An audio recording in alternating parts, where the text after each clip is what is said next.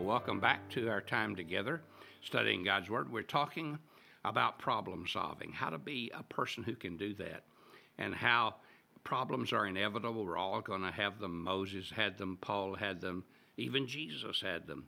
And so if we look at them in the sense that every problem is an opportunity for God to grow us and strengthen us, then it takes the bad perspective off of all that's going on and all the things that look bad to us and look difficult.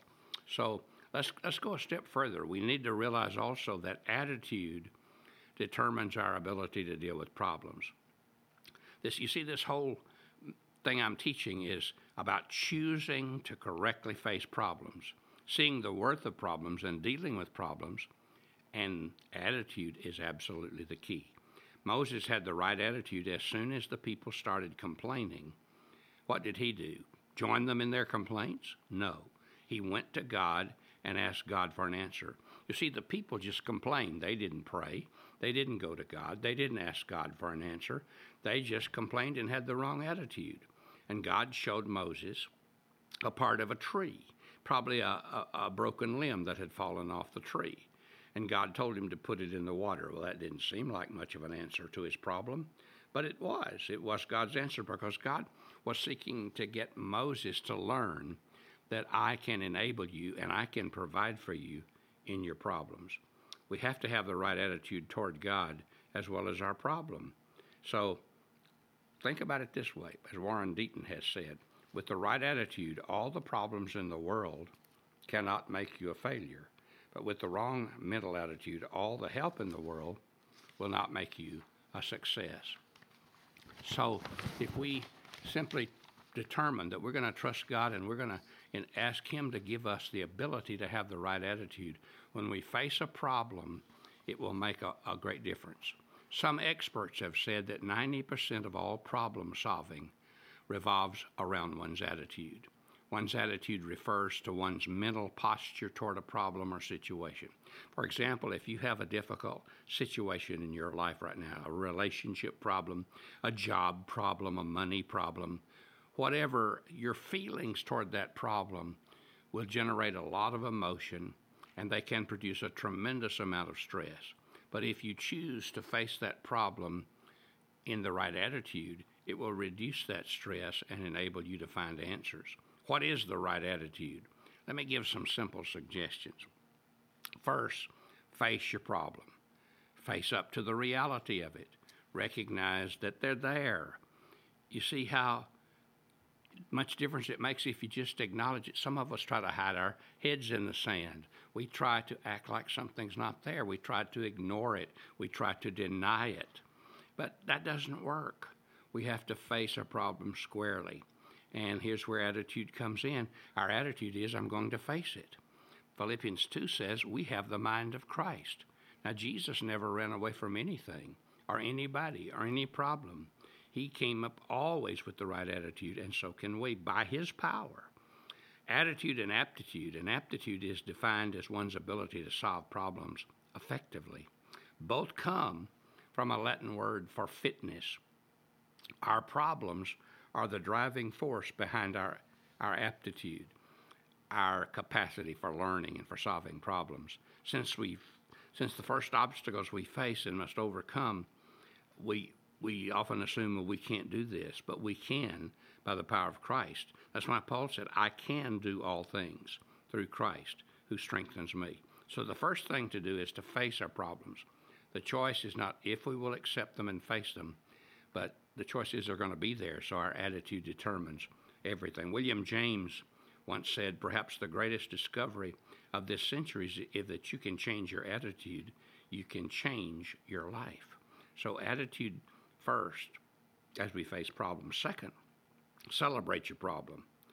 Now, that may seem really strange. And the Bible says in some writings in the New Testament where the Bible is talking about problems, James says, rejoice in your problems. Rejoice in your difficulties. Rejoice in your persecutions. The fact that you have a problem and you know it will work good for you if you trust God, you know that you'll be stronger after you get through it by God's power, then you can celebrate it. Hey, I've got this problem, but God's going to give me the answer to it. Third, magnify the Lord rather than the problem. Now, that's easy to see the problem, but it's not so easy to see the answer. See, the people of Israel saw the problem. Moses saw the Lord. The difference is where you look. And if you take the right attitude and choose to deal with the Lord rather than the problem, then the God will enable you to deal with the problem. They saw the water was bitter, but Moses saw God. God was bigger than the problem, so God could make a difference in the problem. Instead of saying, I can't, say with God, I can.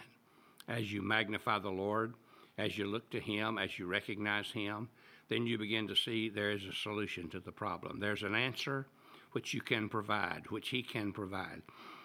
But you have to do that. You see, when you worry, it means you divide your mind. As we worry, our minds are divided and we're not magnifying the Lord, we're magnifying the problem. Fourth, believe that you can solve the problem or else live in it, whichever God wants you to do, by His power and by His strength. You can say, I can't do it. I can't deal with this. I can't live with this. And the reason we say I can't is that we've not recognized that we have the power of the eternal God available to us. The people of Israel saw they had no water, and the problem was overwhelming them. Moses saw a great God who could easily provide water, and he had an answer. So it depends on who you trust and what you're trusting. And if you begin to have that, receive that power from God and that strength and that wisdom from God, you can deal with your problems. Let me share with you a tremendous formula I recently saw for success in dealing with problems. It consists of 10 points. Pray, work, pray, work, pray, work, pray, work, pray, work. 10 times. The point is, trust God. If you pray and if you work, you trust God, then you do what God says. The pot is trust God and really depend on Him through prayer, and then set out in His power to find the answer. One young woman who has recognized problems are inevitable, I want to share with you today. They're essential, and they're a part of life, and we have to deal with them God's way. Sherry Leonard was young when she contracted muscular dystrophy. One point in her life, she struggled so much with it, and her despair was so deep that she contemplated suicide. After she encountered Jesus Christ and trusted Him as her Lord and Savior, she realized she had a choice about what her outlook and attitude would be. Her joy is radiant. Her self-esteem is as sound as anybody's. She enjoys who she is. Well, she'll never be able to walk, and though she has to use one arm to lift the other one, life can be very difficult for her at times. But the most dominant characteristic about Sherry Leonard is her attitude. She's beautiful not only on the outside, but she's beautiful on the inside. When you see her and her smile, you know that that smile comes from the core of her being. She chooses each day to make it that way. She says, muscular dystrophy is my gift from God.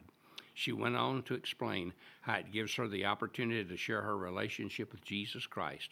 Her zest for life and for God are contagious. She has discovered how to choose to be a problem solver, and so can you. God bless you. Have a great day. Just trust the Lord today in your problems.